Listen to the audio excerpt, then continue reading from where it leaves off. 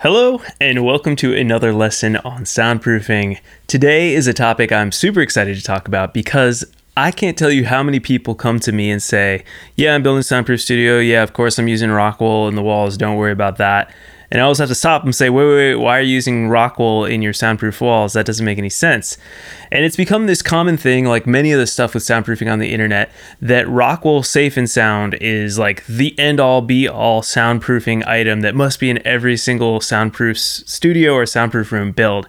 And I'm here to tell you that that's not true. I'm going to tell you, as always, why I think it's not true, use some physics behind it, talk about the cost savings with why you should not buy Rockwool Safe and Sound if you're truly building a soundproof room, and hopefully convince you how I can save you hundreds of dollars. So if you're interested in doing that, definitely stick around and watch this video. Before I jump in, if you're on this journey of building a soundproof recording studio or a soundproof room of any kind, I highly recommend checking out my free soundproofing workshop. This is available at soundproofyourstudio.com/workshop. That's soundproofyourstudio.com/workshop. All right, let's jump into this lesson on why you should not use Rockwool to soundproof your walls. All right, the first reason is that soundproofing is all about the system as a whole. And when we talk about soundproofing, we usually talk about what are called assemblies. And assemblies mean like your wall, your floor, your ceiling, your door, your windows. Each one of those is considered an assembly. In this video, I'm going to be talking specifically about your wall assemblies. Now, a soundproof wall functions as a whole unit in creating a soundproof barrier. It is not simply the insulation inside that makes a huge difference. To prove this point, I'm going to show you a little bit about how a soundproof wall actually works. So let's take a look at this diagram right here. And you can see that there's various different wall designs. And we can see on the far right that our main double wall, the best type of soundproof wall you can build with two walls with an air gap in the middle, gives you an STC rating of 63. Now, interestingly enough, if we look at the one that's the third from the left, you get an STC of 40. I point this out because it's the exact same materials, just used in the wrong way. And the reason that you get such a worst STC rating is because you did not do the physics correctly. So our wall on the right uses what is known as a mass spring mass system.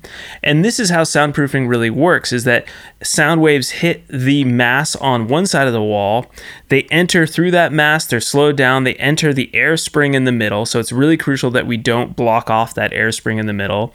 The insulation inside there helps to damp that sound and turn some of those sound waves into heat, and the rest of that sound hits the other wall where it hits mass again, and hopefully very little, if none, of that sound makes it through into your next room. And that's how soundproofing works.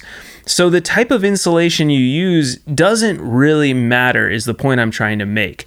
What matters is the system as a whole, the physics behind it. So as long as you're using fiberglass insulation, it will do its job of turning that sound into heat. The next point I want to make is an interesting one that I wasn't fully aware of until I started doing research on this video, but Rockwool Safe and Sound, their product called Safe and Sound, which is what most people use because it does have a good acoustic quality. It has a high absorption coefficient and a high NRC value, which all means it's good at absorbing sound. So you might say, Wilson, why in the world are we not using it? And one of the reasons is that it's only made for interior walls and it doesn't have an R value. Now, if you know anything about insulation, the R value is important when we are trying to insulate our walls, especially exterior walls and attics, because this will help with climate control in your room. So for example, in my studio, we used R30 insulation around the entire building. And this is because all my walls and my ceiling are touching the outside walls. So when it's, 10 degrees here in the winter, it's still nice and toasty in here. And when it's super, super hot here in the summers, it's still very cool in here because I have the proper R value and insulation in my build. Now, this is something that you can look at this chart right here. This shows you some different recommendations of R values depending on where you're building and what type of wall or attic you're using or a crawl space. However, I also recommend that you talk with an experienced contractor to ask them what they think in terms of the type of insulation that should be used in your walls if you are in fact insulating to help with climate control.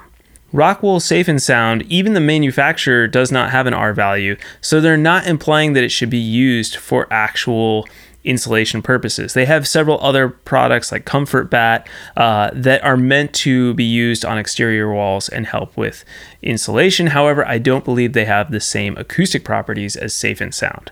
So Safe and Sound is actually meant to be used in partition walls inside of your building or in your house to help with sound exchanges from, say, your living room to your kitchen or a living room to a bedroom, something like that. But it's not necessarily meant for exterior. So that's important. It can't really be used in that sense, so don't use it. Now, one of the biggest reasons why I don't recommend using Rockwool Safe and Sound is because it's more expensive than its competitors. And like I said before at the beginning of this video, it doesn't make a big enough difference in that wall cavity when you are using a double wall system or a hat channel system. So using a soundproof wall system that is actually helping with isolation. I will say one caveat: if you're building just a normal wall with no type of decoupling, you're not adding 2 layers of drywall, then yes, you could use Rockwool Safe and Sound, and it will help that wall be that a little bit more, have a little bit more sound isolation. However, I actually did this in my house where I have a washing machine and I put a partition wall, and then I just did Rockwool Safe and Sound because it's not a soundproof wall.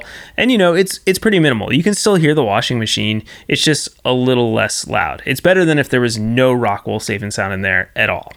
So that said, if you're building a true soundproof home recording studio, don't waste your money on this Rockwool stuff. Build the wall correctly, get that double wall system, get your SDC rating up to 63, and save your money.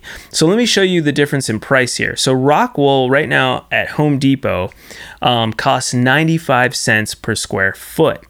And remember, it doesn't have an R value, so I found it a comparable insulation with a lower R value that you would use in an interior wall. And this is Owens Corning's Craft R13 insulation. It's the pink insulation that we all know and love so much, but it's only 55 cents per square foot. So that saves you 40 cents per square foot, which may not sound like a lot, but once you start looking at the total square footage of your studio, it adds up. So for example, let's take a 300 square foot studio. We're just going to make it really simple. Let's say it has a 30-foot wall, a 10-foot wall, and then 10-foot ceiling height. So we have just really easy numbers.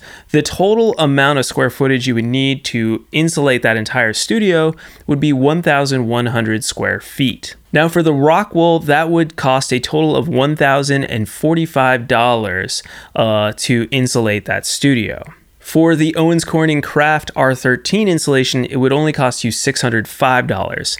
So that's a difference of $440. So you could save $440 in this hypothetical situation by choosing the cheaper insulation over the Rockwool Safe and Sound. Now, there's not many places in construction, especially with soundproofing, where I say you should cut corners and try to save money by doing something wrong, but here's a place where I'm giving you total permission to save a ton of money, and you're not cutting any corners. Your wall assembly will be just as good, and the difference in insulation is negligible in the STC ratings.